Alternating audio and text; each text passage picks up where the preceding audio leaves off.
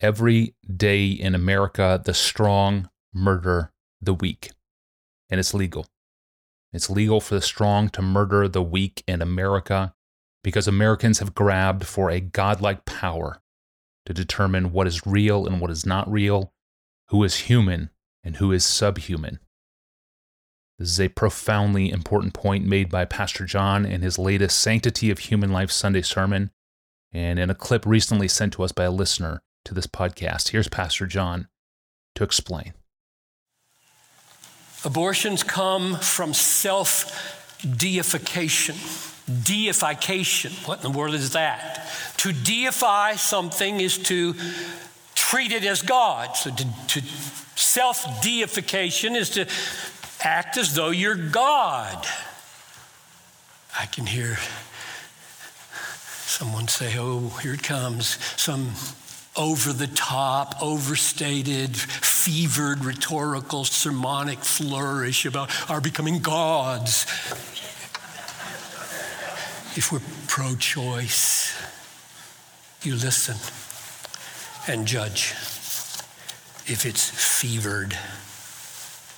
In 1992, in the case of Planned Parenthood versus Casey, the Supreme Court Justice Anthony Kennedy spoke a sentence, one of the most important sentences uttered in the last 50 years for echoing and shaping our culture. He said, "At the heart of liberty is the right to define one's own concept of existence, of meaning, of the universe, and of the mystery of human life." That's breathtaking. Here's one of the outworkings of that self-deifying worldview. Minnesota, along with 37 other states, have fetal homicide laws. You know what that is? Laws about how you can treat a baby in the womb. You can read these just like I did. Just go to Google and type in Minnesota statutes 609-2661 following. These statutes distinguish first-degree murder, second-degree murder, third-degree murder, manslaughter, and assault, all of them relating to the unborn. For example, Statute 609.2661 says, "Whoever does any of the following is guilty of murder of an unborn child in the first degree and must be sentenced to imprisonment for life." 1, causes the death of an unborn child with premeditation and with intent to effect the death of the unborn child or of another. To which you all respond, that's the definition of abortion. Causes the death of an unborn child with premeditation and with the intent to effect the death of the unborn child. So why doesn't that rule out abortion? It's there in the law. Simple. 609.2661 gives some definitions. A, unborn child means the unborn offspring of a human being conceived but not yet born. Amen. That's good. B, whoever. How you going to define whoever? Whoever does not include the pregnant woman. So in the sentence, whoever causes the death of an unborn child with premeditation doesn't include the mom. And then goes right to the chase in 609.269. All these sections protecting the unborn child do not apply, quote, to any act described in section 145.412, which is all about abortion. Oh, okay, so abortion is just an exception. Here's the implication. It is illegal Minnesota and lots of states, to take the life of an unborn child if the mother wants the baby. And it's legal to take the life of an unborn child if she doesn't. In the first case, the law treats the fetus as a human with rights. In the second case, the law treats the fetus as a non-human with no rights. Humanness, the existence of a human being, is decreed by the will of the mother. The baby is young and weak. It can't cry out, "I'm a human."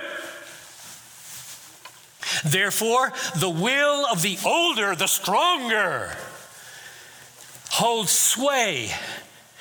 And by her will, she may confer upon the human, "You're a human," or not.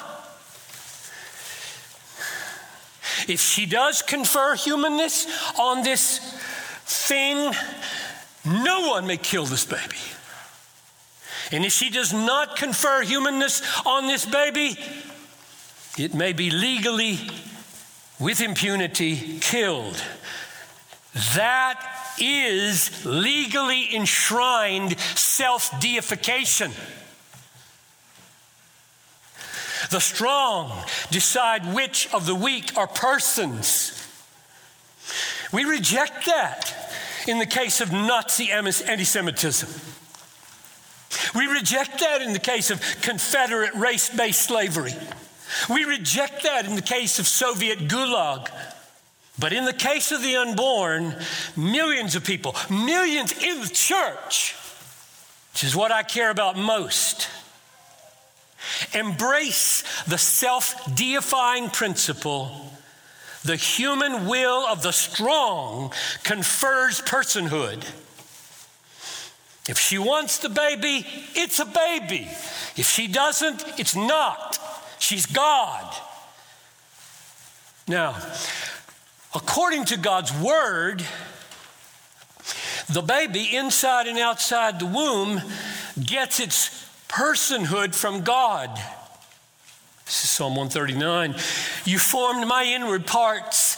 You, God, you knitted me together in my mother's womb. I praise you, for you are fearfully and wonderfully made. My frame was not hidden from you when I was being made in the secret, intricately woven in the depths of the earth. Your eyes saw my unformed substance. In your book were written, every one of them, the days that were formed for me, when as yet there was none of them. God's divine person-forming work in the womb is not to be preempted by any self-deifying human being. So I say again, abortion is caused significantly by human self-deification. Sobering. That's from John Piper's Sanctity of Human Life Sunday sermon. It's titled, Doing the Right Thing Never Ruins Your Life, a Belief That Prevents Abortion, preached on January 28th, 2021. The entire sermon, of course, is online right now at desiringgod.org. This clip was submitted to us by Lauren in Atlanta, Georgia. Thank you, Lauren, for sending us this potent clip. Powerful, a lot to think about. If you have a sermon clip, send it in to us. Tell us what bits of Piper sermons have caught your attention, and we share that clip with the APJ audience. If you've got one, email me. Give me your name, your hometown, the sermon title, the timestamp of where the clip happens in the audio, and tell me how it impacted you. Put the word clip in the subject line of an email and send it to me at askpastorjohn@desiringgod.org. That's an email address, askpastorjohn@desiringgod.org. Well, can an older man marry a younger woman? Specifically, can a 48-year-old man marry a 24-year-old woman? Both are Christians. What would you say? We are going to hear from Pastor John because it's a question with a lot to think about, and we will when we field this dilemma from a podcast listener next time. I'm your host, Tony Reinke, and we are rejoined in studio with Pastor John on Friday. We'll see you then.